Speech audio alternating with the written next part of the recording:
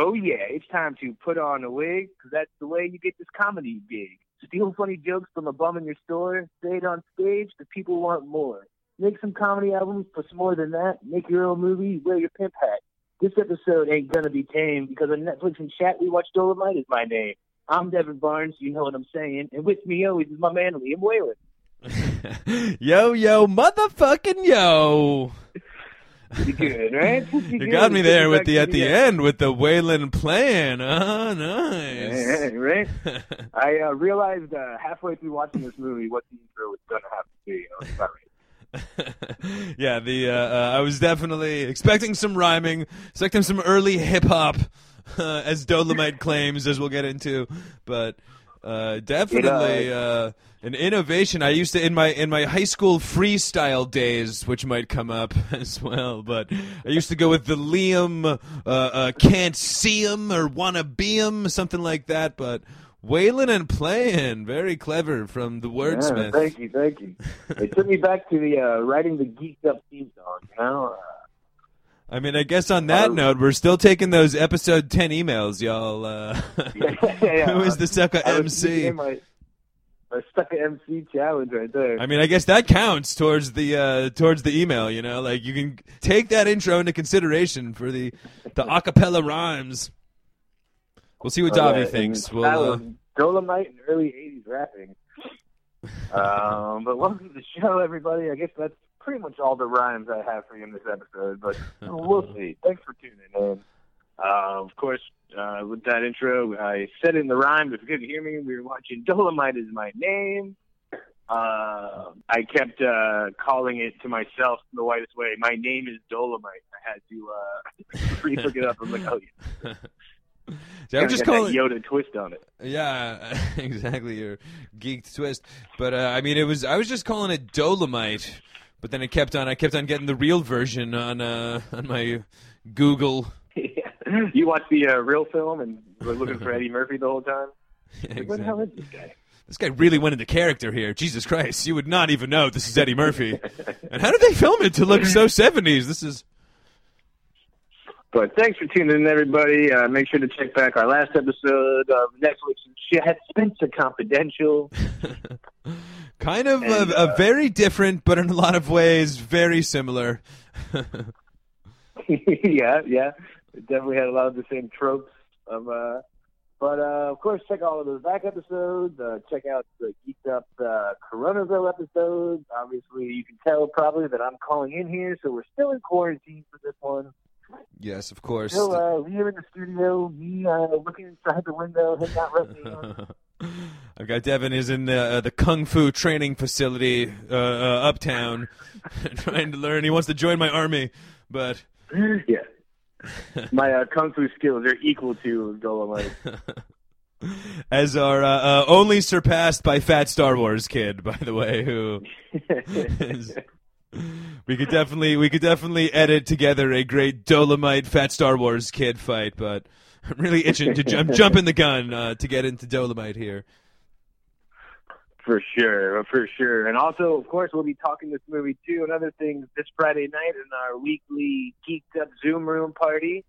Where, yes. I'll be putting the code to get in and the link to get in on our Facebook page. And if you don't follow us on Facebook, you can always email us for the code at the geekeduppodcast@gmail.com. That's the Geeked Up Podcast. Got to put that the in there, of course, at Gmail. Yeah. And I guess this is one that a lot of people ask us how we've not been watching this film. But, because it seems like something we would definitely cover. And yeah, how did this one not get a golden ticket before quarantine has definitely come up. As people were actually clamoring for it in last week's Zoom room, as a matter of fact.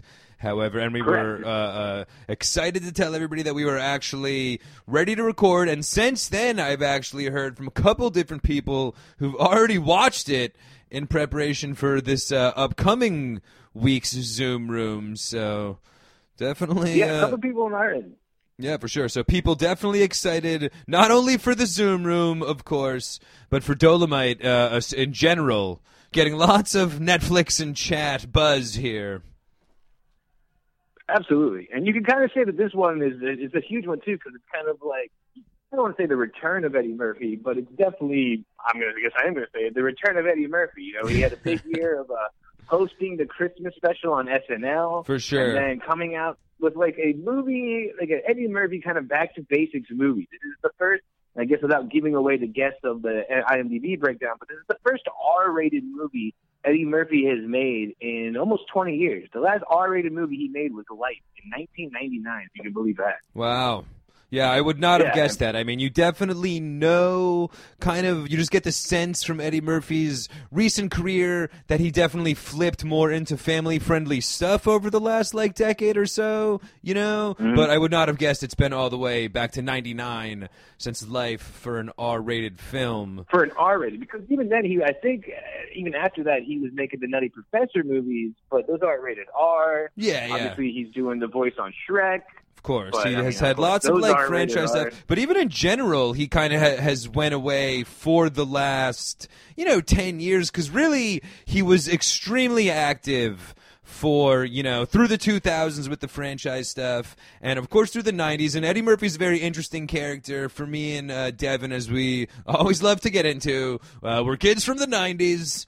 And this is always like a big generation gap that seems to come up. But we grew up, even last week I think we were talking about it with Robin Williams, but we grew up in the world of post-Eddie Murphy famous. So for me and you, I'd say our Eddie Murphy go-to based on our lives would probably be Nutty Professor anyway. Then of course you get into the back catalog, but that was our first experience with Eddie Murphy, I'd say.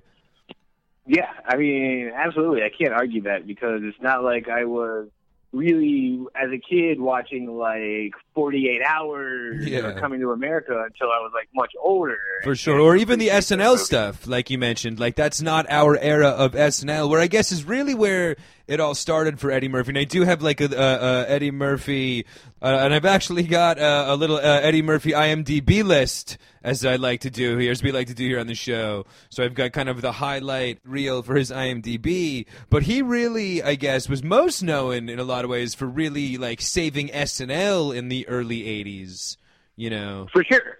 And that's one of the things, kind of like what you were saying, is it's before our time of, a lot of people, even the SNL that we've been watching. Yeah, the class. Our SNL class is the Farley Sandler years, not the Murphy Piscopo years. A couple of interesting things about Eddie Murphy on SNL, too, is Eddie Murphy on SNL, if I'm not mistaken, was during the time when Lorne Michaels wasn't doing the show. There was that brief time where he walked away. So Lorne Michaels doesn't really have an Eddie Murphy grab. Also, an interesting thing about Eddie Murphy being on Saturday Night Live is he's the only cast member that hosted the show, was the host while still in the cast. Wow, that's a great trivia fact that I didn't know. And apparently the whole cast fucking hated it. Interesting. So they just he was, because I'm going to get into a little bit here, but he was throughout his couple years while on SNL, he was making some pretty big hit movies as well, which is kind of, they usually wait till after they leave the cast. But you know what? I never put it to two and two together. You make a great point there as well, that for such an infamous SNL cast member, none of his movies are at all associated with SNL productions, which even Sandler, who Lorne Michaels didn't necessarily produce those Wayne's World style. He's still very much associated. Those are all SNL cast members in the movies and all that kind of stuff. Eddie Murphy's movies are totally separate, but. I guess Absolutely. Just to case in point for what we're talking about, but he came on the scene as well in SNL, the big world's most famous fun fact. But 19 years old when he emerged on SNL in 1980. All right, and let's just talk about this decade. I'm just going to run through you the domination of Eddie Murphy in the 80s. Legendary, SNL cast member as well. Then came on the scene, first movie, like Devin said, 48 Hours, all-time classic. Trading Places, Beverly Hills Cop. All right, those are all while still in the SNL cast. All right, between 84, he's already made, been in the cast, already done 48 Hours, Trading Places, Beverly Hills Cop, then Beverly Hills Cop 2, Coming to America, Harlem Nights, and the 48 Hours sequel, another 48. All in the 80s, as well as, of course, Delirious and Raw, two of like the all-time most famous comedy albums. For sure. So, I mean, just right there, like, talk about dominating a decade. Just like epic SNL Really, cast member, two classic comedy specials. And like you said, even while still on SNL, all those movies, at least 3 of those movies he made while still on SNL, were huge hits. It wasn't like they were rinky-dinky. 48 Hours, Trading Places, and Beverly Hills Cop were all huge, huge hits. Yeah, for sure. So that takes you through. So coming into the 90s, he's like all-time, he's an all-time, literally an all-time run in comedy anyway. Like, you can't have a better 10-year span. All right, then for the 90s, all right, we had Boomerang, Vampire in Brooklyn, of course, Nutty Professor, Metro, which I believe, is that with, who's that fucking New York, the ginger from New York? So he's talking about the Beastie Boys. Rappaport? Yeah, Rappaport, exactly. Is that was Metro? Is that with is that Eddie Murphy and Rappaport? I believe I remember liking Metro in the late 90s. I forgot about Metro, man. I forgot all about that movie. I think I'm not positive, but I'm pretty sure Rappaport's in that one. Then Dr. Dolittle by '98. Dr. Dolittle, so another kind of more family franchise, family friendly, what turned into a franchise. Holy Man, Life. Like Devin said, Bowfinger, which was a decent one. Nutty Professor 2, another hit. So for the 90s, not bad. Not, nothing classic like the 80s, but a pretty respectable decade by most movie stars' careers. Well, I would even say a big one you left out in the 90s just because kind of putting a nod to what his future holds, but in voice acting-wise, I mean, Mulan was a Disney movie that was huge that he did a voice in that movie. Okay, great call. Before he was even Donkey and Shrek in the 2000s, he was still already kind of doing voice work and getting that cartoon money as Mushu in the Mulan movie. Okay, great call. And you can just see where the career is heading from, like, super, raw and delirious, super hardcore comedy albums, to the 90s starting to go more family friendly, Nutty Professor, Disney voiceovers, all that kind of stuff. So then leading into the 2000s, where he really kind of then takes over with all of the Shrek movies, the Dr. Dolittle 2, Pluto Nash is another one, Daddy Daycare, Norbit, another like family smash. Even Dreamgirls, which was, a more Oscar bait for Eddie Murphy. He actually won the Golden Globes for Best Supporting Actor in that one, losing out to Alan Arkin in the Oscars on my research for Little Miss Sunshine. But so not exactly family, not exactly a kids movie there, but definitely much more mainstream, relatable role, big time role for Eddie Murphy.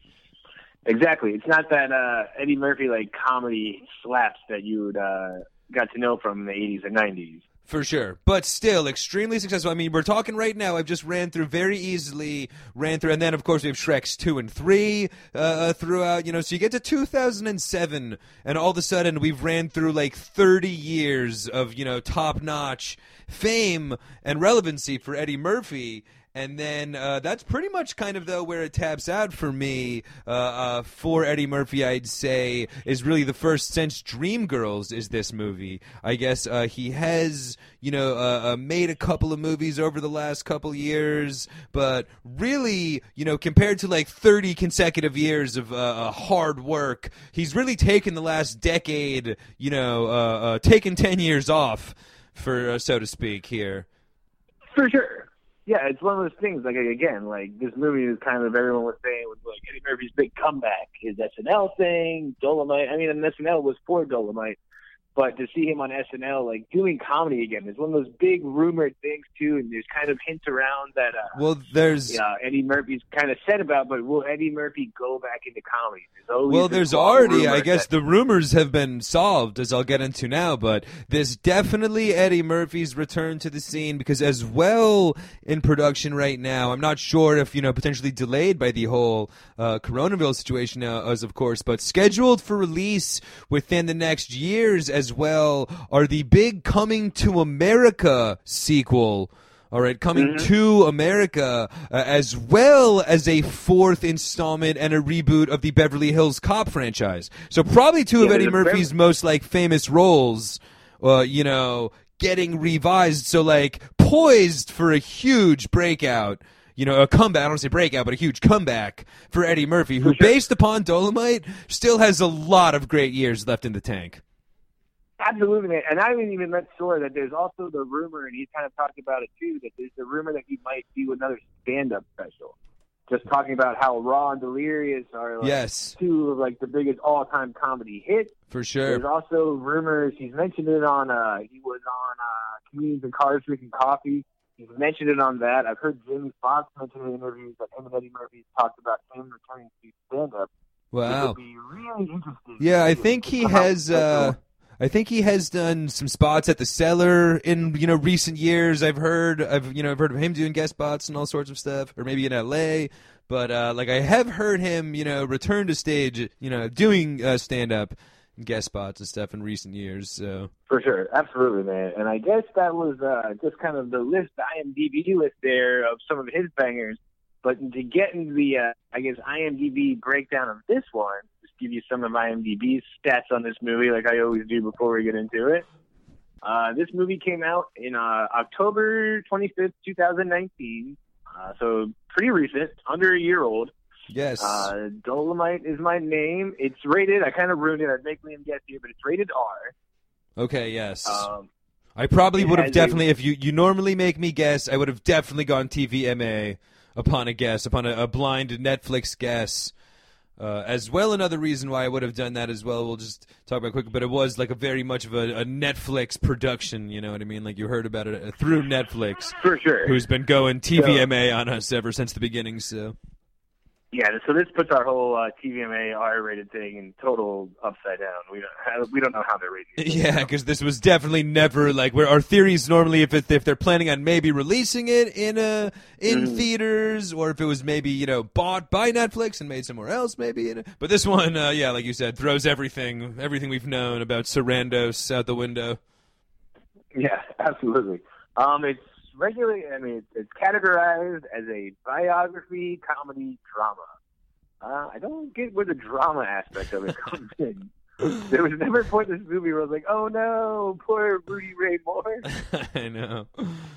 I guess to give you the IMDb's breakdown of it, Eddie Murphy portrays real-life legend Rudy Ray Moore, a comedy and rap pioneer who proved naysayers wrong when his hilarious, obscene kung fu fighting alter ego Dolomite became a 1970s blaxploitation phenomenon. Yeah. It was... a biopic of dude from Dolomite is really enough said, I guess, but... And something that is in the description, too, we'll get into later, because it even says it at the end of the movie, but right there it says rap pioneer. Yeah. I totally didn't even, put that together. Can we just get into that, though, real quick? I mean... am I not ready? Am I the only one that's not ready to give Dolomite credit for the beginning of rap? I'm sure other assholes would have pulled off the rhymes over beats thing. It's kind of a basis of music. If Dolomite didn't know, but he's not the first person to rhyme over music before. How did exactly Dolomite start this shit? Yeah, I think he's more of the godfather of Def Poetry Slam. He's more the godfather of Andrew Dice Clay in my book, but Def Poetry Slam, something like that. Dolomite was before Andrew Dice Clay. That's what I'm saying, but that's what he kind of was. He would do nursery rhyme, dirty nursery rhymes, I guess that's what rap is, but it's just they really make a big essence, and we'll get into it, and I guess we can kind of even just start off as one of the talking points, but that is and there's kind of a line that goes on in this movie, much like Dolomite, where you're not sure how much is a joke or like being exaggerated for comedic purposes. So I kind of thought when they threw that at the end, like I was like, oh, old Dolomite, like claiming to be too great again. But like they're really hammering home the fact that Dolomite is the godfather of rap. It's like, and then Biggie, and the next thing you know, there was Biggie and Tupac. I'm like, there's a couple generations in between there. Like, but Run DMC and Rick Ross, I think, would be the next. I'll give the Fat Boys the bad news that little KRS-One. Yeah, but I guess break down the cast. It was directed by Craig Brewer, who I guess you would mostly know from. He directed Hustle and Flow, which was the movie about like the Southern rapper. It was fictional, but yeah.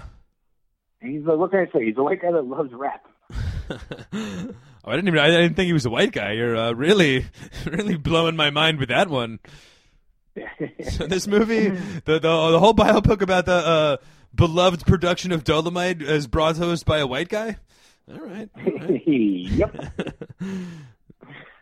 And just to give you a quick cast breakdown, so it would take me forever to hit out all of them, but Eddie Murphy in there playing Rudy Ray Moore, Keegan-Michael Key playing Jerry, Mike Epps Jimmy, Craig Robinson is Ben, and this is running through, you got Snoop Dogg in there, T.I., Wesley Snipes, Chris Rock, huge cast list in this one. Lots of cameos from rather significant faces for sure. Was waiting for Tracy Morgan at any point this movie. Yeah, there was anybody, all hands on deck. Kay Hart, I was surprised. I guess that's kind of where one of, as I've been saying, I've been itching to get into it. But I guess one of my main, one of my first talking points I wanted to get into about this movie, and I guess we've kind of already given a couple things in reference to it as well, but another thing I wanted to mention earlier about how one of the reasons why we didn't give it a golden ticket when it came out was because we gave another golden ticket around that time. You said October. We were given a golden ticket to The Irishman in the early November. Okay, and in a lot of ways, this movie reminded me a lot of The Irishman, with kind of like the return of Eddie Murphy, a la Pesci in some ways, and just like the whole gang getting back together, the fun of Eddie Murphy in comedy, and then like the whole star-studded cast feel, where it felt like, for lack of a better term, but like the Black Irishman going on, with just like all the faces, throwback for Absolutely. Eddie Murphy. And much like The Irishman, there wasn't one Irish guy in this movie either. Yeah, exactly. And it came to us from a white guy, much like the Italian making The Irishman. Sense, man, you could even classify this as like the ultimate Netflix movie because, it has it's like, you said, the Black Irishman, but it also is just like so similar to a lot of the other movies we've watched. Like, you could also call this kind of like the futile and stupid gesture, you know what I mean? Yes, definitely. For sure. That's definitely the one that it's most similar to, which was, of course, if you didn't catch that episode, that was the story of the National Lampoon's guys and a pretty detailed account to them making, Caddyshack above, as well as a lot of the other productions from them. It was like really about that process, very similar to this one. Absolutely. I'm even going to throw another one at you, but how about Tiger King? Was this guy not fucking Joe Exotic, minus, like, the atrocities to animals? But definitely, like, in all honesty, like, the tale of a delusional asshole, that, like, except this guy kind of hit the ball out of the park, as opposed to these swings and misses that usually happen with these maniacs. But For sure. Even so much the scene where, the guy, Titus Burgess, who plays Tony, is listening to a Red Fox album. He's like, "Oh, come on, man! I used to work with Red Fox. He ain't shit." No, you didn't. Yeah, seriously. There was so many. Just the whole teaching himself karate and all of that stuff. And there were so many Joe Exotic movies. When, like, after the first take, he turns around like, "Man, when can we watch this? This is fun." Like at the amount of times I say, "Fucking Joe Exotic," there it is. Absolutely. That's such a good call. Yeah, I know Kung Fu. And you're right. With the hilarious white guy. He's like, oh, I always just play evil white people. Does that great take. He's like, this is going to be a great movie. I can't wait to watch this. Yeah, dude. So true. I'll even give you one more and say, just to make this the ultimate Netflix movie, and say it's like Spencer Confidential.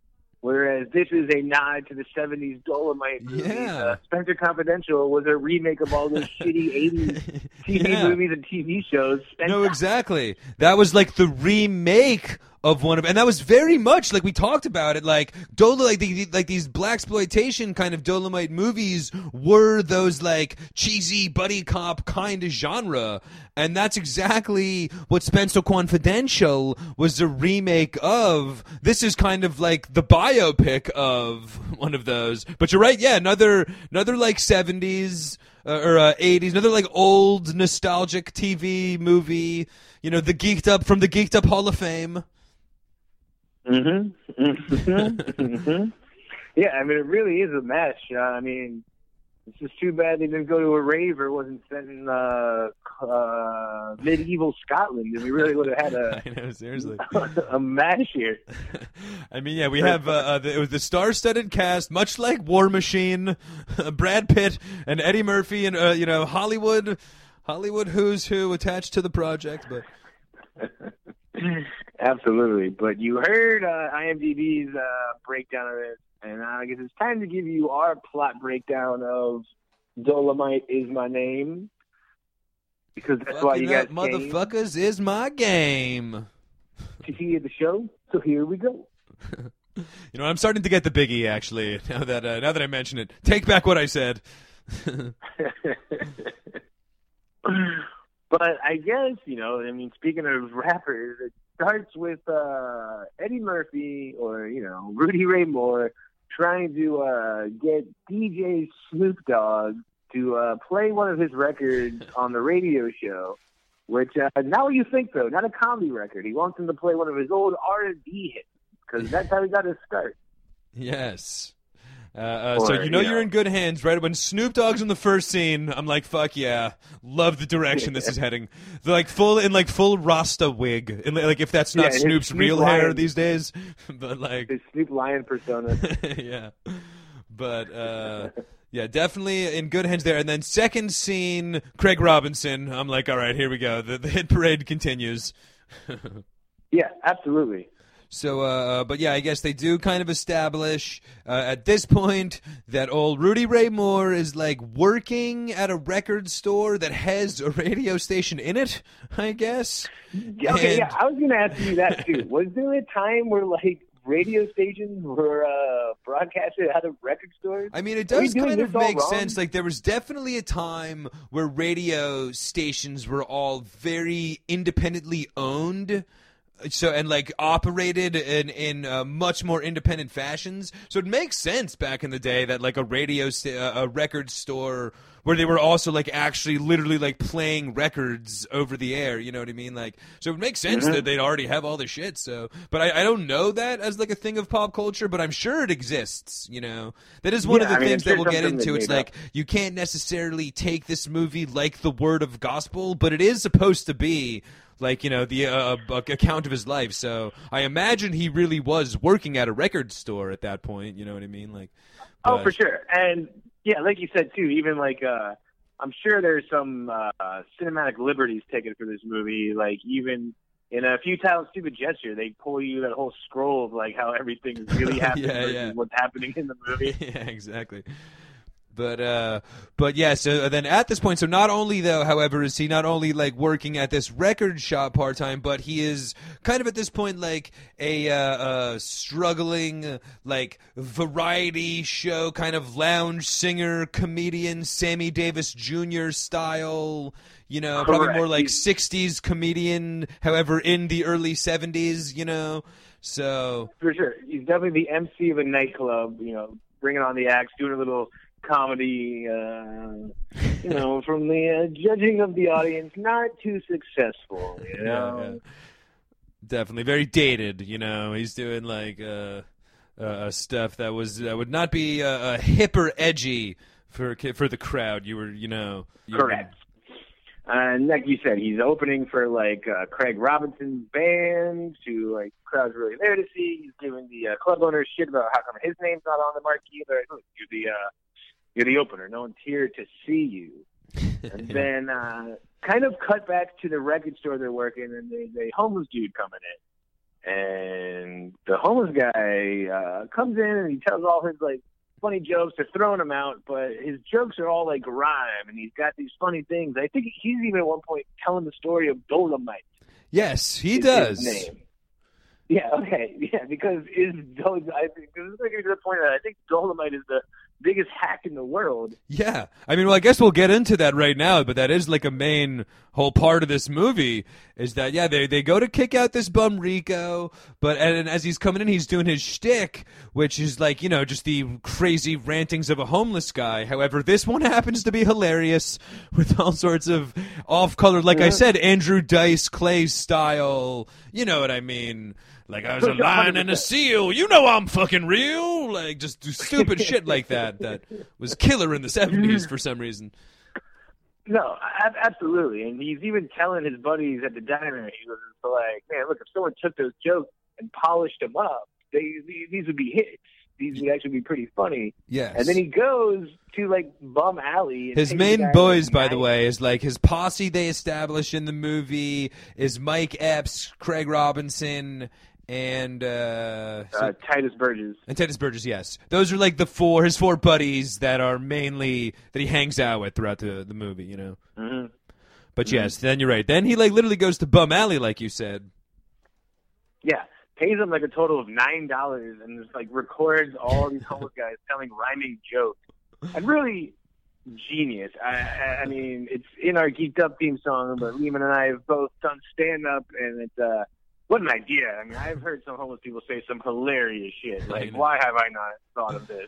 I know. It was basically like when we got Ron the Waiter in here for a podcast, though. It was trying to contain the ramblings of a utter nut job. Was you're gonna need to run him through the fine tooth comb. But they're in there. Surely they're in there. So sure. I can say he does exactly that. He takes all these homeless guys' hilarious jokes. And literally including, like, the story of Dolomite. Where I guess Dolomite, which I haven't really looked into it, I guess, but I guess that is like an urban folklore character or something like that, because it was not like he did not take these stories and then come up with this character based upon them. He literally just went on stage and fucking, like, he actually didn't run them through a fine-tooth comb. He literally just went on and regurgitated them word for word. Like, he just added a nice suit and a wig, you know, exactly. And had teeth. He just, like, made a character out of an already established character. Yeah. He wasn't on crack, and other than that, it was the same fucking thing. Like, yeah, he put on a pimp suit and a afro wig, and he does a character now instead of just being himself. He does like an on-stage character. Crowd goes fucking bonkers. Classic movie thing too, where he tells the drummer like, "Don't give me the rim shot, like give me something jazzy," and then the whole band just comes on and like play some perfectly tuned song just for him. Like, oh, all right, follow my lead. They'll just give a nod and then yeah. Yeah. But he becomes a underground hit around the LA area. Wants to make a comedy record, borrows money from his aunt, and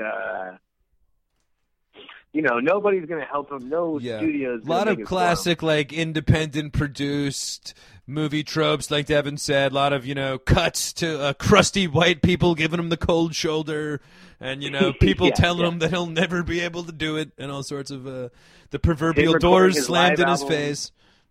From like his apartment, his live album is like from his living room in his apartment, which was amazing. It actually looks pretty awesome. Which is hilariously like there's shows like that now in Brooklyn, like the hipster comic shows. Like we do it in my friend's living room. Yeah, and honestly, I've talked about it before. We've talked about it before in this post-Coronaville world. I honestly believe that in the bar and restaurant world, it's going to really go a lot more to the private club kind of way. And if there is not, if there's not clubs and stuff, people are going to be, hiring private entertainment to do private parties and stuff that aren't regulated. There's going to be there already is like an underground scene like that in New York City, but that's going to be the next thing. And there are going to be lots of those kind of really cool underground shows happening on private locations. No, and I agree with you. And too, Dolomite if you want style. the Geeked Up Boys to come do a live show in your living Yeah. room, email us at the Geeked Up Podcast at gmail.com. That always reminds me of a great, Brian Regan story. The great comedian Brian Regan told a story about when he was starting off in comedy. He recorded a live thing at like a live CD at his house, but without an audience or anything. Just like his one friend like laughing. Like he didn't even like try to make it a professional thing. And that was his first tape that he sent out. And then, like, a couple of shady comedy club owners, just who obviously didn't listen to it, would just call him up and be like, "Hey, heard your tape, love it. Can you come down and do some time?" And he just, like, told the story about laughing about how his first comedy, like, demo tape was something that, like, he just recorded in front of, like, in his living room in front of his one friend in 1985 and then fucking started sending it out. But, so it happened, you know? It was, Dolomite wasn't alone. Brian Regan and Rudy Ray Moore. Yeah, exactly. And next up, me and Devin. If you're add us to the list. If you're that's right. But so yeah, he does that. He records his own record in his house. And no record companies want to produce it, put it out for him, sell it for him. It's too and in all honesty, I can't blame these record executives. It's just like, wait a minute, this is just you saying dirty fucking rhymes in some asshole's living room? Like, I'm not selling this shit. What are you? But so he kind of starts self-selling. He's selling records out of the record store himself. He's selling out of the back of his car. Even in the Joe Exotic aspect of it too, there's a scene where he's like, "We got ashtrays and something else too that he's selling." No, he definitely would have performed at a Mickey D's if need be. He's not above performing at a Mickey D's Joe Exotic style. If Rudy could have got his hands on a tiger, I think he wouldn't have said no. Yeah, exactly. But these records make a huge splash. Finally, a record company hears about it. They decide to like start putting them out for him. He makes the Billboard chart. They want him to start coming out with a bunch of more albums, and all hilarious. Like all just like the album covers are just like hilariously nude. Him being nude with like other nude women. I think the first one was titled "Eat Out More Often," with like a naked chick with fucking like fruit over her bush or something like that. But it was that was the one that I remembered. But they were all in the similar ilk of hilarious, dirty innuendo. You know what I liked about this film too, dude, is it just there wasn't like that was just a real quick thing. They're like, all right, we're gonna have her do this. He's like, oh, we already had some ideas. There wasn't a whole 20-minute scene about like the record exec. Like, you can't do that. What are you crazy? They're like, all right, fucking looks good to me. Yeah. Nobody's gonna be selling this shit anyway. I mean, why not? It's we're gonna be selling it out of the trunk of my car for forever. So he makes a bunch of records. He's doing pretty hot right now. He pays his aunt back, treating all his friends. Him and all of his buddies decide to go see a movie. It's their Christmas tradition, they say. Someone wants to go see a Shafts movie, I believe. Somebody else wants to see something else. He wants to go see this because everybody says it's a hit. This Walter Matthau movie. Yes. In another scene that was straight out of Stupid and Futile Gesture, by the way, where they go see Airplane. It was the same thing. He walked out of the theater like, God damn. I guess it was a little different result. Well, at least in Futile and Stupid Gesture, he was like, Airplane was so goddamn hilarious. Yeah. This is going to hurt me. It was like the opposite movie, but it was the same kind of scene where they were like, they went to see a popular movie in the movie that you're watching. It's like... And his whole complaint about it, too, was hilarious. He's like, there was no cursing, there was no tits, there was no kung fu. I know. It was a Walter Matthau, Jack Lemmon, this idiot was showing up expecting kung fu and titties from fucking Walter Matthau and Jack Lemmon. But I definitely want to find out what movie that was, by the way. I'm going to do the Saturday night taste test this week, and I'm going to try to watch Dolomite and that other movie and see which one. Where do I fall as a 37-year-old white guy? I think it's called Front Page, if I'm not Okay, mistaken. was that Front Page? Yes, that. I believe it was. All right, nice. Yeah. But I'm going to see for myself. Where do I? It's a sociological experiment you can play at home. Are you a Rudy Ray Moore or a Jack Lemmon? What are you? I mean, I kind of walk away from every movie like that. Like, no kung fu, no cursing, no kids. What are we doing here? I know. Step it up, Passion of the Christ. I mean, it's Christmas. What the fuck? Like, you go to see a Christmas movie, you expect some kung fu and titties. Like, I mean, honestly, with December movies are traditionally the R-rated ones. Because all the kids, the PG movies come out during the summer. Yeah, the summer I digress. He sees this movie and he was like, you know what? We got to make a Dolomite movie. The character's big enough. Everyone loves them. Let's do this. I've made enough money from these records a bit. My record company will help me. We'll finance some of it. Yeah, these shady Albanians are totally willing to take the back end of all of my future earnings for a small advance now. They tell him that. Because they actually weren't shady, though. They were actually portrayed pretty well by record executive standards. They were actually portrayed like outside of the sleazy Albanian accents, which threw me off. like, I'm sorry, I was expecting them to at some point do something horrible, but they were actually portrayed pretty well. You're 100% right. They don't like trick him into owning his record. They're like, give him a fair heads up. They're like, dude, we'll do this for you, man.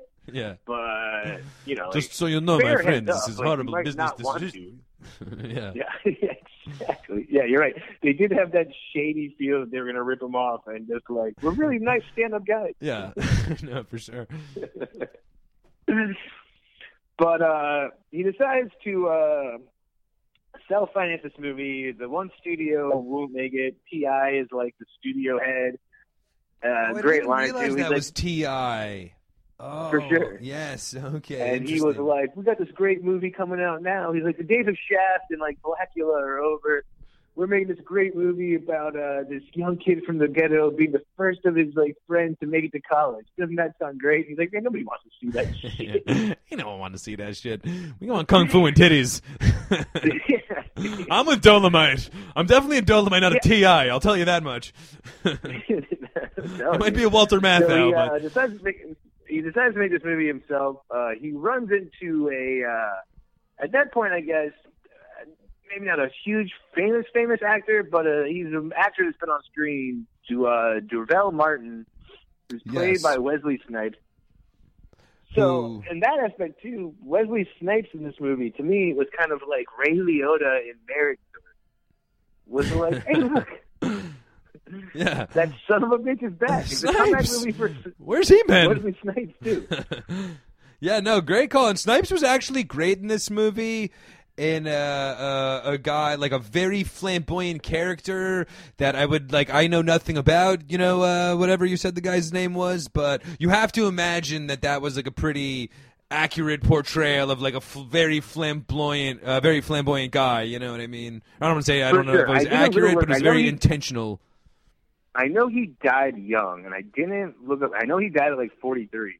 Okay, I did not look up exactly how, but I think they did some kind of innuending of just he has the cocaine pinky nail, and he's drinking all the time. So I'm guessing that the real actor died tragically. No one really dies at 43 for no reason. Yeah. But I guess for him, though, he was like an actor. He was in Rosemary's Baby. Even though he was just the elevator attendant. But it was putting a legitimate actor's face into their movie. I think his character main role was that he held himself very, very serious and dignified, like always dressed to the nines, and was like a very Englishy, flamboyant, like look down his nose at all of these other, although he was a fellow brother, he looked down his nose at like the ragtag schleps, and was like held himself as a very like a highly esteemed professional in the biz. Correct. That he's already made it in his eyes. One thing that's interesting, though, I guess, just about something you just said, for a movie that was very steeped in, the whole Dolomite culture, there was zero drug references outside to the one, like, allusion to it from Wesley Snipes having that coke nail and, like, sniffling at his nose in one scene. Other than that, he was boozing the whole movie, but that was the only, like, at all reference or nod to cocaine, compared to a movie like Stupid and Futile Gesture, which was so over the top, the amount of use of it.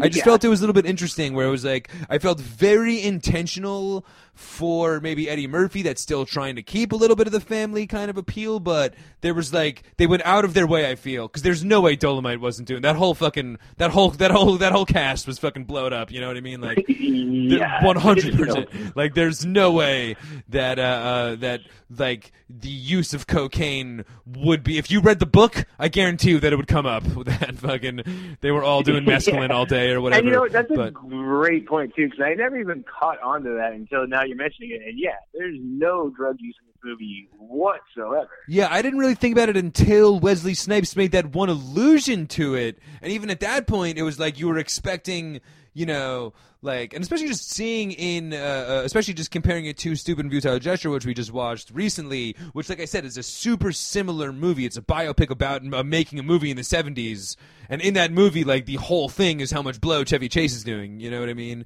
And so they're kind of portraying that D'Urville Martin is in the same boat, but they never cross that bridge in any detail. No, you're right. They really don't. So just interesting there, But to get back on track, so they get him to direct. He gets a local, kind of local theater writer, played by Keegan-Michael Kay, to write the movie for him. Yes, which is also hilarious. You know, very Adam Driver in Marriage Story, as a matter of fact. The independent playwright. For sure, and it's just a funny dynamic of like them trying to like sit down and Keegan-Michael Key to play Jerry is like, yeah, you're right. We could write this about like what's really going on the streets, and he's like, fuck yeah, and we can also have kung fu and an exorcism. And he's just like, what? Yes, a very Joe Exotic writing process. So we're gonna want a lot of kung fu. Oh, we gotta put an exorcism in there. Shit's gonna get blown up. Come on, we gotta have bitches with their titties down. I mean, it's a movie, for God's sakes. Like, for sure. But he gets all of his friends to like help him make the movie. Of course, Craig Robinson's gonna do the soundtrack. Tyrese Burgess is doing all of the financing. You're the person that knows more about politics than anyone in my life. You're my political, straight from the Joe Exotic political advisor appointment.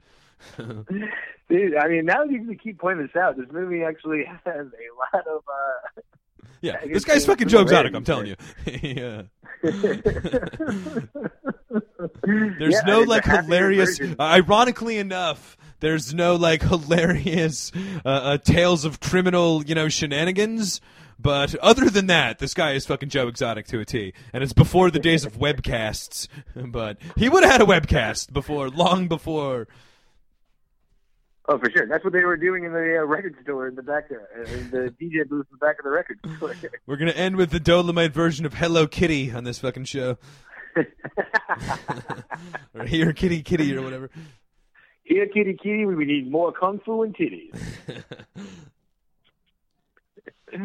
But, so him and the guys, he gets his ragtag crew together. They finally start making this movie. And again, it kind of does, I guess I'll say, the Spencer Confidential, this classic movie tropes. It shows like all of like the cheap ways they're making this movie. They, do it for free in this old hotel that's abandoned. They're stealing electricity from next door. That was very handily set up, by the way, where all the bums were hanging out. Like, we just hang across the street from the Fillmore. That was that old classic hotel that used to be used to film productions and now is overrun by bums and junkies now. I wonder if that'll come up later. Seems very, yeah. That used to be the epicenter of black entertainment back in the 30s, and now I'm going to keep that in mind for 30 minutes from now. But they make the movie. He writes in, just one thing to point out in the movie, there's the hilarious sex scene where they're all like pulling on the lamps and the roof caves in and it's on fire. It was very hilarious. Intentionally hilarious. That scene was unquestionably intentional comedy, which a lot of the movie toes the line. That was like a comedy scene. Yeah, agreed. And they even showed it at the end, like the real Dolomite clip too. That is like almost on cue, scene for scene, frame for frame, the exact same scene. Yeah. So they finish the movie. Wesley Snipes thinks it's, like we said, garbage the whole time. Right when they wrap, he's out of there. Eddie Murphy's like, all right, we got a hit on our hands. Let's start shopping this around in movie studios. Nobody's making this fucking movie. They do a great one-sided conversation of Eddie Murphy talking to like a movie exec over the phone, where he's just like, yes, no, it was a real movie, man. Everybody got paid. It was, well, I learned kung fu for the movie. Yes, that was her screen debut. Yes, just fucking this guy running the movie down so hard. Yeah, for sure. So I guess it cuts to the movie doesn't take off. He dumps a lot of his money into it, so now he has to start kind of going back out on the road and doing stand-up again, kind of as the Dolomite character. Back in the clubs. He finally has a show in Illinois where Chris Rock is playing Bobby Vale, radio DJ, and kind of does that thing where it's, this is pre-internet, obviously, so Dolomite already has its cult following, even before the movie, you know what I mean? Like, it was like a big hit on record sales. People have heard about the character for his stand-up, so Chris Rock as Bobby Vale as a DJ, you hear rumor of this thing. It was like, dude, I got to ask you, man, like, there's a rumor out there that you guys made a Dolomite movie. Yes. Is this true? How do we see this thing? Like, and he kind of tells them. I guess another big thing that would be like a huge factor in this, but is just kind of the culture of the time in the early 70s, where there was very little respect for like African American culture and whatnot, and like this is the portrayal in the movie anyway, and I feel probably a definite reality, but it was like definitely like the white controlled media and Hollywood. So if you were if you had a big underground African American following or urban following, you weren't going to get the benefactor, or people didn't necessarily respect that or look at that, which is where Dolomite obviously had this huge urban following, but that was very much like an untapped, uncredited market in 1973, For sure. Absolutely, man. So that's like a huge theme of the movie, that they come directly at you with at times, and at times it's just very implied that, like underground African American culture in 1973 is just not going to get its fair shake, Yeah, and especially too. So if you're such a fan of this, and like you're saying, it is this underground, just like cultural thing. If you would catch wind that there might be a movie somewhere out there, it's like, dude, how do we see this thing? Like, come on now, like that's crazy. And he kind of doesn't tell him because there's really no release date. And then Chris Rock kind of like pulls him aside and like, come on, man, what the fuck? I'm trying to give you free advertising here, and then puts him in touch with I think his cousin who runs like a midnight movie show. Yep. And like they're playing Harder They Come on Saturdays, which I guess teaser alert we'll get into, from one of the all-time great midnight movies. Mm-hmm. So he kind of tells him, "I'll give you the midnight movie slot for $500." He's like, "All right, cool. Like, you're gonna give me $500?" He's like, "No, you're gonna pay me $500 to show your fucking shit movie, and you get all the ticket sales. So if you sell out, you'll make a lot of money." So in classic Rudy Ray Moore fashion, he goes out there and puts in the hard work, advertises the hell out of it, and sure enough, it's 11:55. Some Back to the Future style with the megaphone out the car window marketing. Mega Clinton. Yeah, exactly. And sure enough, the movie, he advertised the hell of it, and and again, people know these albums, the Dolomite albums. So people show up. It's a hit. It's now. And that was even one of the things that they said, because this is in Indiana, mind you. And one of the executives are just like, "Yeah, we don't make records for the the 5 blocks in your neighborhood that like that like your shit." And Dolomite says like, "Hey, every city in America has those same 5 blocks that I'm huge on." You know what I mean? So this kind of points to that like in the middle of Indiana, he's selling out midnight movies. Mm-hmm. Yeah. So then cuts to uncredited role, by the way, by Bob Odenkirk as uncredited movie studio exec. Yeah, uncredited. He's like, it's not the credits for this movie. Okay, wow. they look it up and they realize that this is the number one selling ticket for this movie theater. They never sold more tickets. So I mean, I guess at this point, Dolomite starts doing it with other theaters as well. You know, like outside of this one in Indiana, he takes that show on the road a little bit himself. You know. Oh, really? I don't know if I caught that or not. Yeah, I think that's what they because I think they give a couple of different numbers throughout the thing, and then when Dolomite came in there, he's just like, I'm doing pretty good myself now. You know, I think he found like a little bit that he can make a little bit of scratch doing it show by show, week by week, movie theater by movie theater. You know, and was having a little success doing that, but Dimension Visions or whatever, the Odenkirk Studios could, you know, expedite the whole process. Interesting. That kind of went right over my head. I just thought, like, man, that Illinois crowd. Yeah, that Indiana crowd was a. You know, I think he was going to like different movie theaters. That's why, like, the guy, he was like, you can keep on doing this for the next 5 years and hit every theater in America, but or like we can do it for you. Dude, imagine how great that would be too. Like, because I guess we'll say he sells the movie to the studio. They're going to put it out, you know, like nationwide. It's going to be finally like mass distribution. Imagine that, like, nowadays, dude, of just being like, oh no, dude, I saw Avengers when before it was like a major thing. They were only showing a couple scenes here and there. Yeah. I mean, in all honesty, that really is how it works with indie movies, you know, like, especially being here in New York, we get to see tons of movies months before they come out to streaming or whatnot, or even, you know, years before they're released wide in, you know, nationwide in movie theaters or in streaming or whatnot, so... Like, it probably is a pretty, like, a lot of independent film releases probably still to this day a similar business and industry, in all honesty. For sure. So then I guess cut to Eddie Murphy's back with the original gang, and they're all in a limousine. They're heading to the big premiere. And on the way to the premiere, like any classic noob to Hollywood, they start reading the movie reviews. And oh boy. Yeah. They're, not sounding too good. Yeah. Shockingly enough, the critics didn't. The same critics that gave us 0% to Ridiculous 6, mind you. Yeah, shocker. Roger Ebert didn't get it. Yeah, I know. But he makes a good point too, and I thought that he was like, "Look, dude, even if there's 5 people there, like we've already done it. We made it." Like, because he never really say how much money he got from giving it to the record exec or the studio execs, but I mean, I'm sure it was a good penny. Yeah, and he was like, "Look, even if there's 5 people there, you know, fuck it." Like, yeah, for sure. We did it. We made a movie. We're all good. But sure enough, we made the most hilarious, worst production movie of all time that actually fucking worked. Yeah, for sure. But sure enough, they get there, and the streets are packed. People are lined up to go see the thing. His crew goes in to see the movie. He decides, like, you know what? I've already seen this shit. I'm going to go do what I love and mess with the crowd.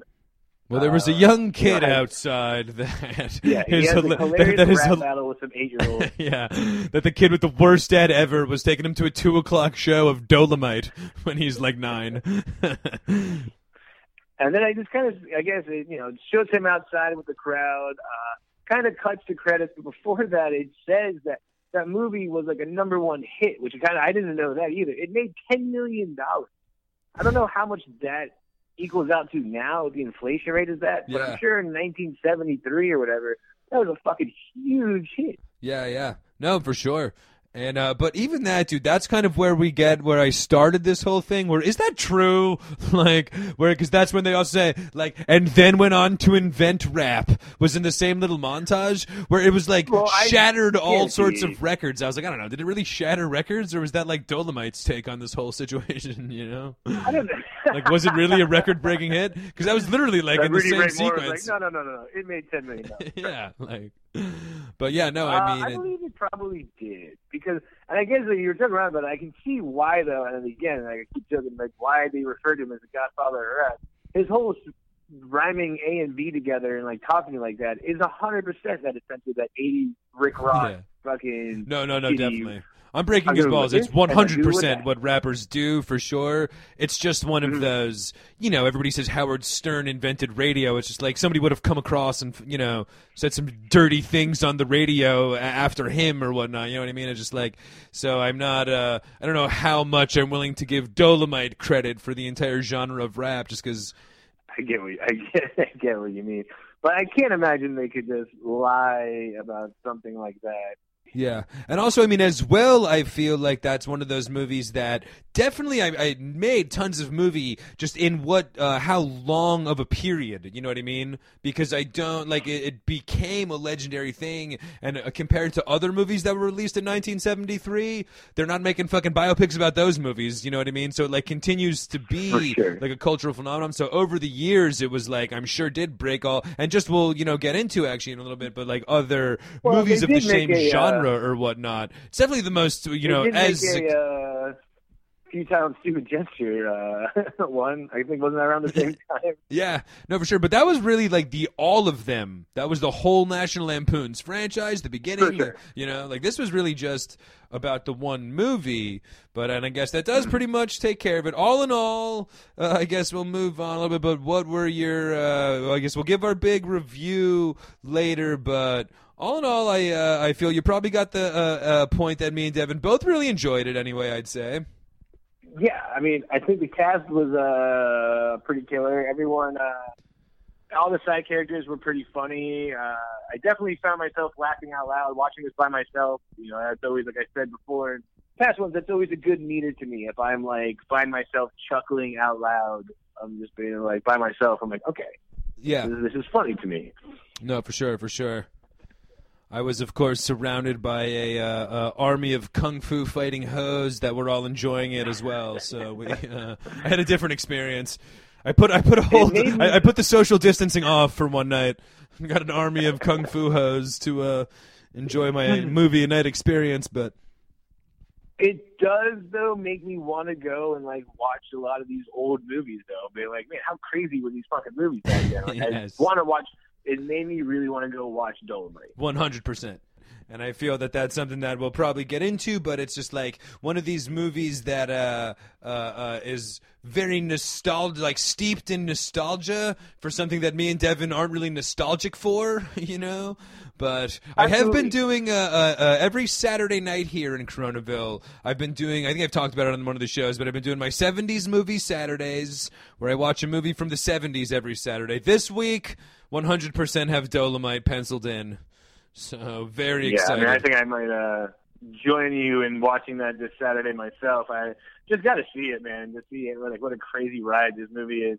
And especially after just those post-credit scenes where they were showing the clips of the original movie, and it's like, oh man, this movie is really like the Eddie Murphy version is a real detailed account of the actual movie. Like it'll be real fun to watch the original after seeing that, No, for sure. I 100% agree with you, man. I just kind of, I hate to say, like, the ultimate whiteness that I am, dude, but I don't think I've ever seen, like, Shaft or, like, Blackula or any of these old, like, blaxploitation movies. And I really want to go back and watch some of these now because, shit, if they're half as good as Dolomite looks, man, I'm 100% on board. Like, I just got to watch these movies.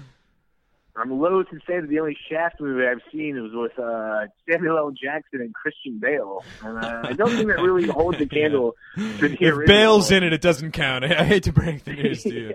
But just kind of been saying that this movie is such like a cult classic phenomenon, too. Like self-financed.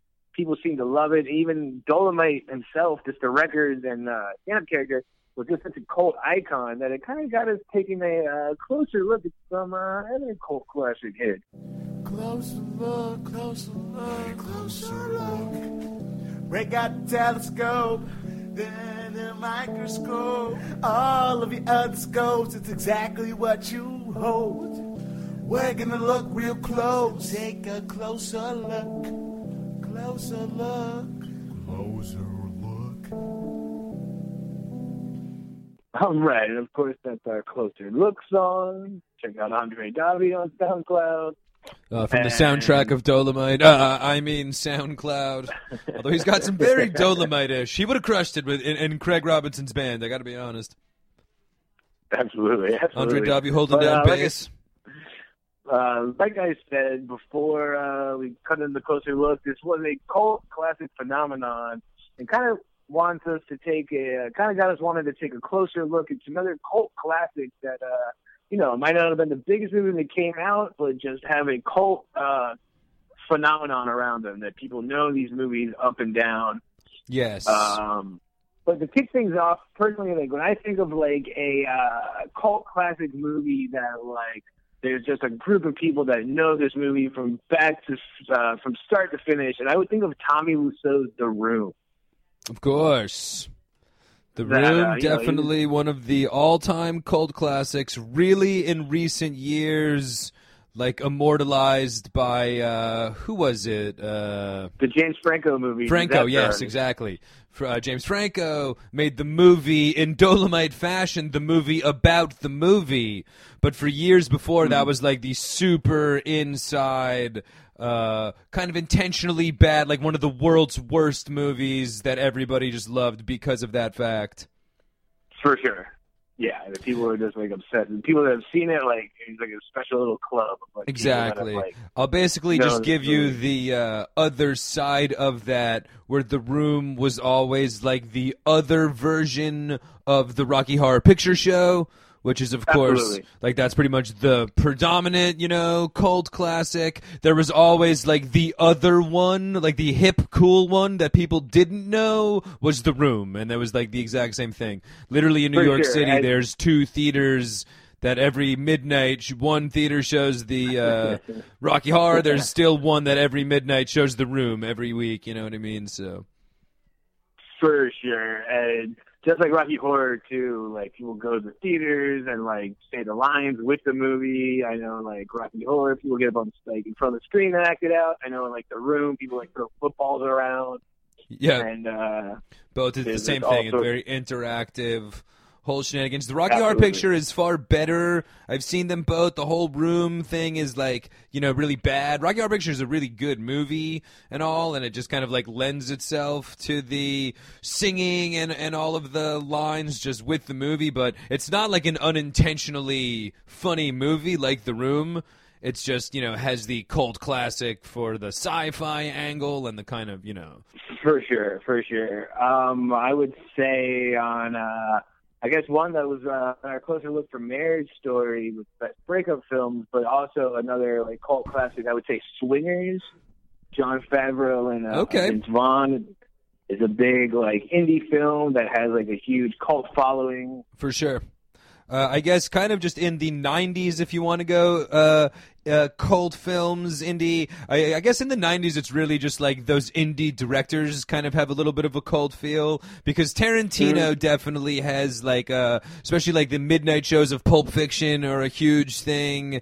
And Pulp Fiction, Reservoir Dogs. Reservoir Dogs as well, of course, is another, You could even say in Tarantino-esque True Romance.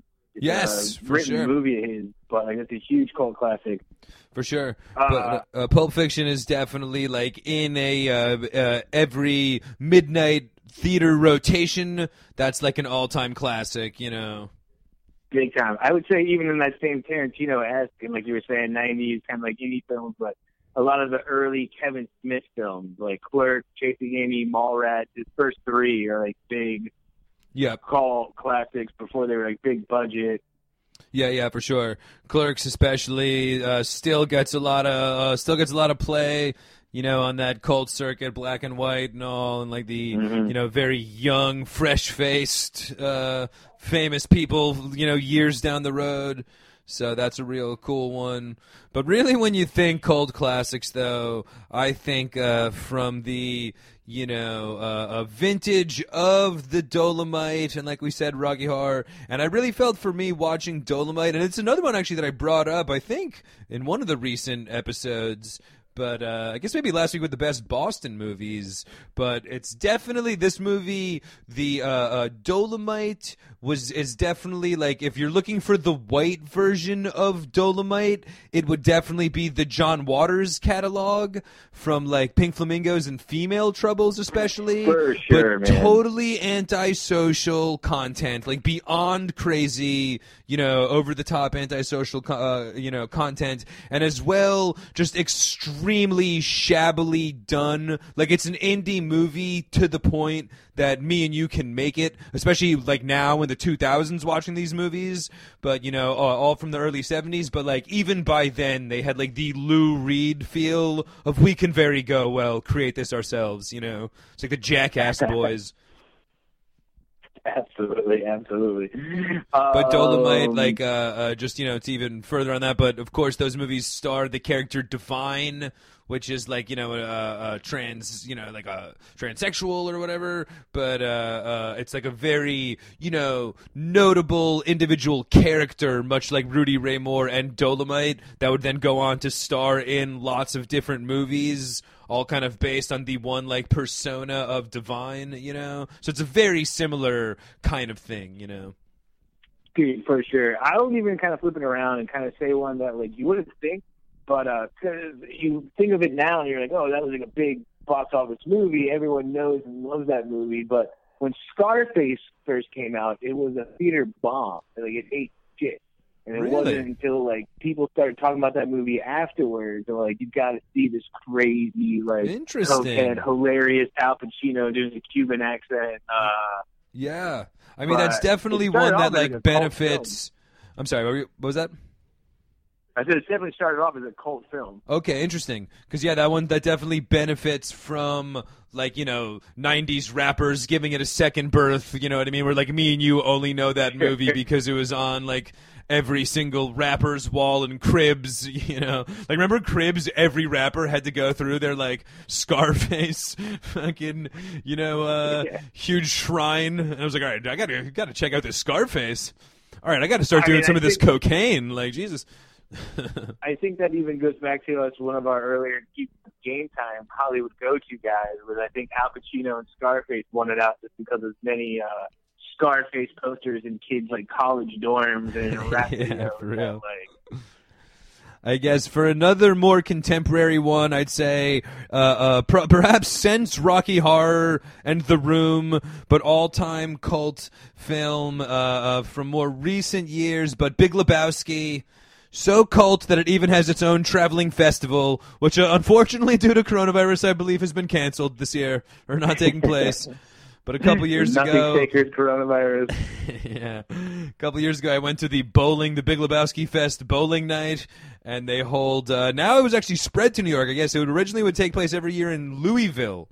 It's like a designated like home base, and then I caught the New York version out. It was like spreading, they were like rolling out additional dates and stuff. But Big Lebowski, of course, you can buy like the whole wardrobe online, the whole White Russians. Like it's just become such a thing. And as well, when it came out, it was definitely not a huge smash, No, for sure. I guess another movie like that, you can kind of say, because again, like Lebowski is like it was like a high theater release, but it definitely has a cult following. But what was I gonna say? Oh, Spinal Tap. I guess you could say Spinal Tap. Spinal Tap is a big cult following of just like being one of the first mockumentary series that whenever you talk about that, people will always go back to this Spinal Tap. 100%. That one as well has the great cult additive of you can literally go see him live, or like play the if you don't feel like laughing along to the movie, you can go play the album and like wonder if it's a joke or not. Because but that actually makes a huge difference when there's like, and again it kind of like, I mean the whole thing was like, I guess crossing the line, in that the point of that movie, but like that album is literally, not only does it give them like, they literally went on tour and all that kind of stuff and adds like a whole nother element of fandom. But as well, it does have the great like quotability. If you ever go see a Spinal Tap show, definite lots of moments where, you know, this one goes to the 11, and the whole place goes nuts. You know, there's like specific moments that everybody looks forward to and whatnot.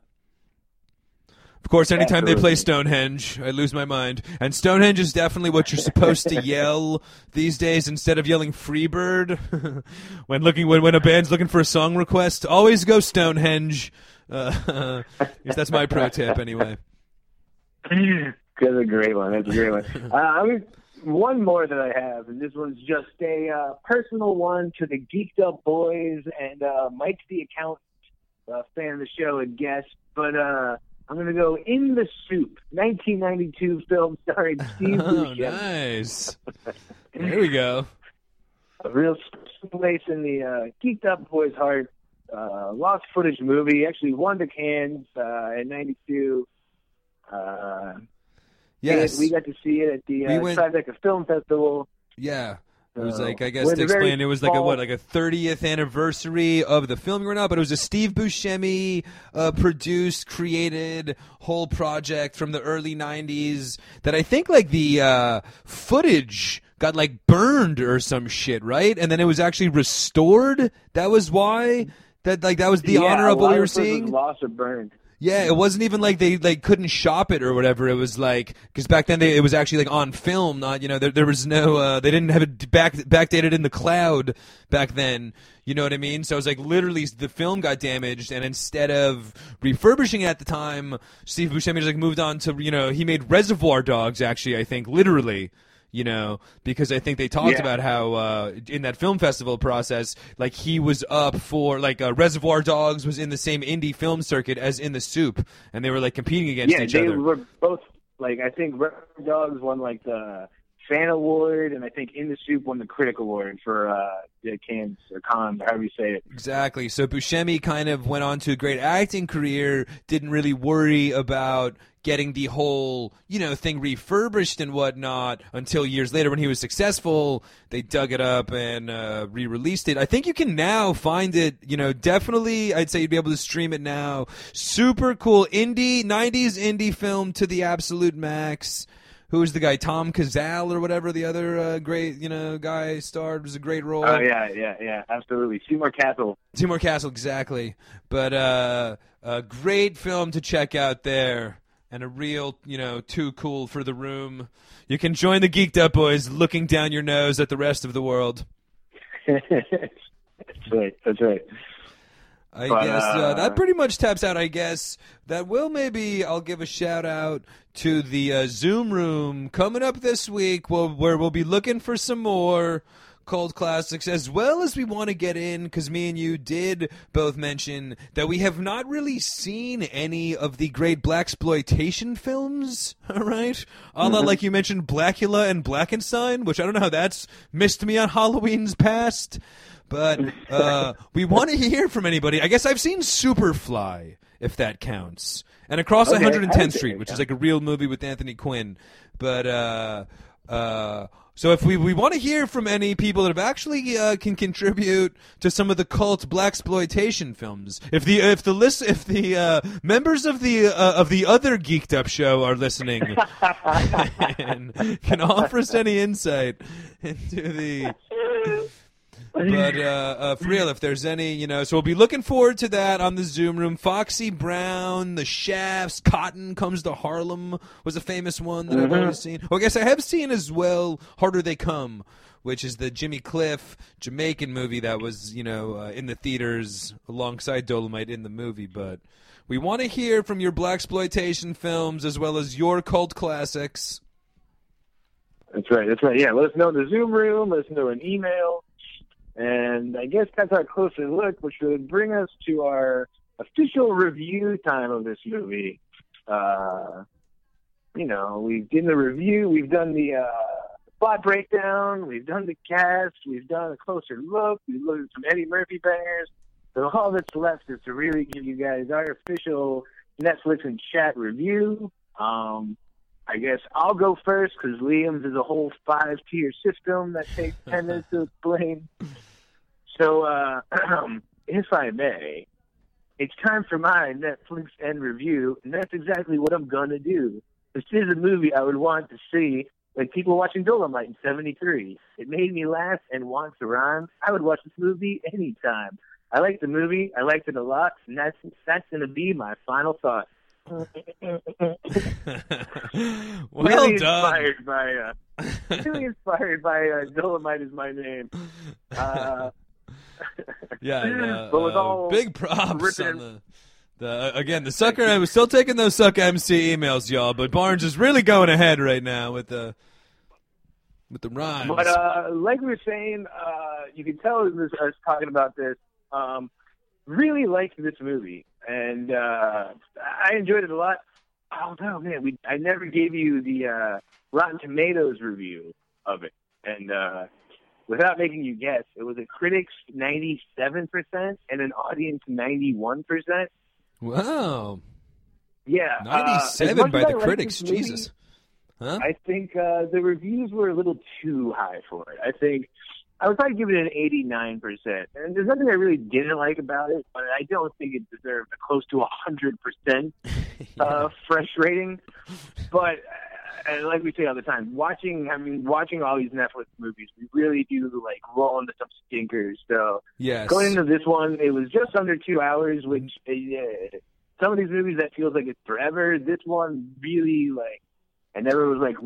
I was never tuning out. I was never like checking the time to see like how much more this movie was left. yeah, for sure. I was thoroughly entertained the whole time. It was great seeing Eddie Murphy kind of being back to basics and making these R-rated comedies.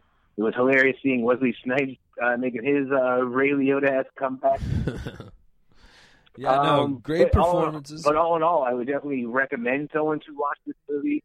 And even talking to fans of the show about the humor and everything, this is one of the first movies that, I guess, besides maybe like The Irishman, that a lot of people have already watched, like, on their own. They're like, oh, no, it was like digging to watch this movie the second it came out.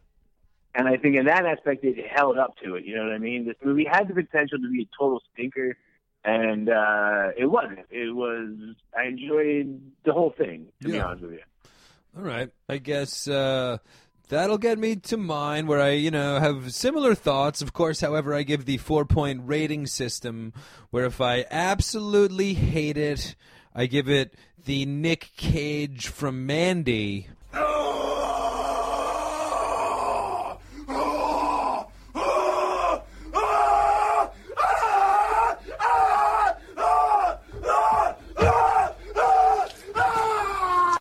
If I didn't like it, I give it the Damon Wayans, David Alan Grier Men on Films. Hated it.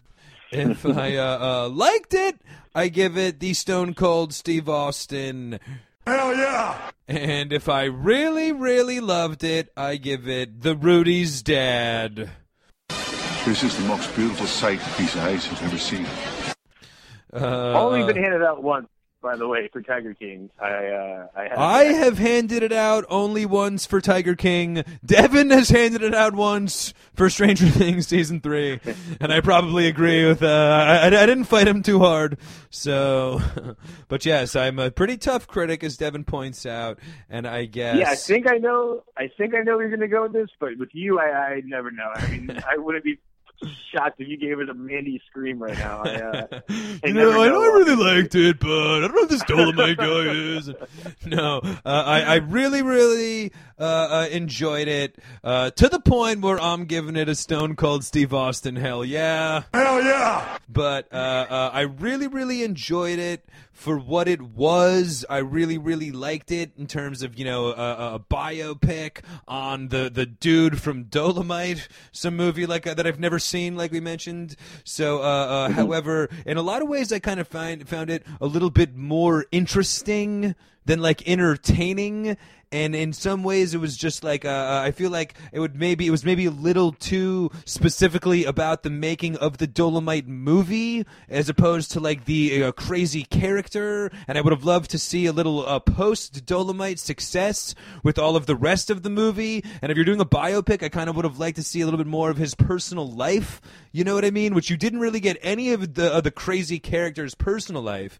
It was just all For like sure. the details of this movie, which I haven't seen. So kind of getting to what I was saying before, it's like a little nostalgic for something that I'm not nostalgic for. Maybe if I knew the movie, I would have liked it that much more. Like if it was the Chris Tucker biopic on Friday, Rudy's dad. However, the the Dolomite, since I haven't seen it, I'm giving it the Stone Cold Steve Austin hell yeah. And I think a lot of it is the fact that I really enjoyed it. However, kind of because I'm a little lost on Dolomite in general, like the ceiling was only so high on this movie, and it did surpass that mark of how good a Dolomite biopic could be. But for me personally, could I tell like any random stranger, you gotta watch the Dolomite biopic? Maybe they're not into like 70s crazy black exploitation movies and aren't going to be interested in the whole, you know what I mean? It's like, so from that standpoint, I don't know if it's just like a great movie you can tell anybody to watch, a great story that, anybody can relate to or should know about. I feel like, me and you are really into it because we're kind of, into that level of culture would interest us. But so from that standpoint, it kind of holds us back from being a Rudy's dad. However, in terms of like a random, a biopic of a random 70s blaxploitation movie, I'm going to give it the Stone Cold Steve Austin hell yeah. Hell yeah! However, I think that's all well deserved. I think that's all well deserved. Yeah. It's a very fair review. And as well, though, to piggyback on what you something that you did say, though, I would give pretty close to Rudy's dad for Eddie Murphy's performance just in itself. And Eddie Murphy is definitely back, and a great role from Eddie Murphy. If I find out that you're an Eddie Murphy's fan, it's a must watch, and potentially. And if you are a Dolomite fan, it's a Rudy's dad, I'm sure. You know what I mean? But so great performance by Eddie Murphy. Really, a lot of great performances just in general throughout the movie, and really, really super enjoyable. Stone Cold hell yeah. Hell yeah! Oh, hell yeah. I agree, man. So with that, that's our review. Pretty resounding all around to the Geeked Up Boys. That would be it for this picture. My Dolomite is my name. Leaving us with only one thing that we would usually do, and that would be asking Brad, what's in the box? What's in the box? But unfortunately, like we keep pointing out, we're still in quarantine, so me and Liam can't be digging our hands in the same box trying to figure out what movie we're going to be watching next. And it's kind of why we've been doing these Zoom room things, too, is because we're looking for golden ticket suggestions. And we did get one, again, for this next week coming up for the movie we're going to watch. Yes, for my good friend, and he's got a pretty solid attendance record on the Zoom room. I think he's been at least 2 out of 3 so far for our Zoom rooms. But my good friend MJ Jacobson has offered up Extraction to the golden ticket list, and I think that's what we're going to be going with for this week. We're going to Extraction, starring Thor himself, and written by one of the directors of the Avengers movie. So yeah. I like everything I'm seeing so far. And this one as well, hot off the presses on Netflix. We have a couple other golden ticket suggestions for some other, more recent stuff as well as some other kind of more vintage Netflix classics. However, this is like late breaking off of Netflix. So we're going to give it a whirl as everybody's stuck streaming at home. Yeah, I'm looking forward to this one, especially after Spencer Confidential. Hopefully there's not maybe there'll be some funny Australian accents in this movie, but hopefully this one kind of shows how an action movie should be. Yeah, great call. I look forward to watching it. But that'll be on our next episode of Geeked Up Presents Netflix and Chat. Join us this Friday, 8 p.m. Eastern Standard Time at our Geeked Up Zoom Room party, where we'll be talking, obviously, Dolomite is my name, maybe some favorite cult classic movies, making maybe some of you guys try to rhyme in the Zoom Room chat. But potentially a freestyle battle between me and Devin, although I don't want to make any promises. But you never know. But that'll be this show. We'll get you guys this Friday night in the Zoom Room. We'll get you next week with new episodes of Geeked Up Podcast and Netflix and Chat. I'm Devin Barnes. That's Liam Whalen. And fucking motherfuckers up is our game.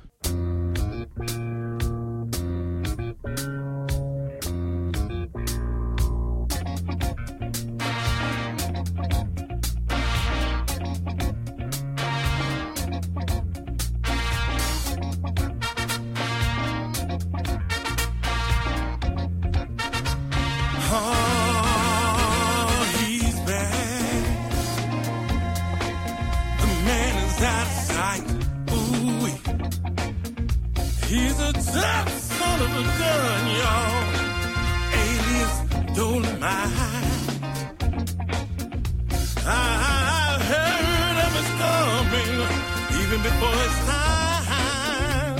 And I ain't lying. Listen, on the day that he was born, his pappy wore a sign saying, Dolomite is ill, and this bad, bad brother is mine. Hey, yeah. Dolomite. Oh, brother, you're outside.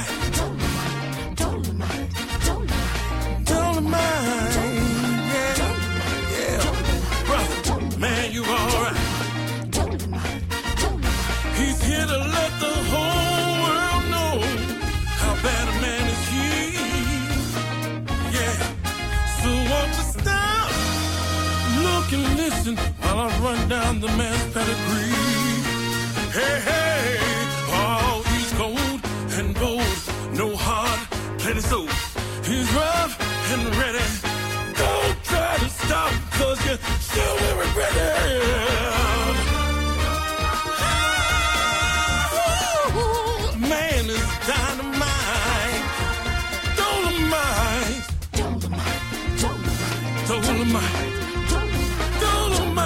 Yeah, yeah, you're alright. Dolomite. Hey, brother. Oh, you're out of sight.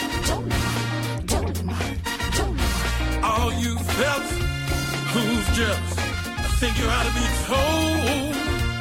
All right now, look out for time bomb and Dolomite. At any time a man might explode. He's the coldest and the boldest man that ever been in town. You know what?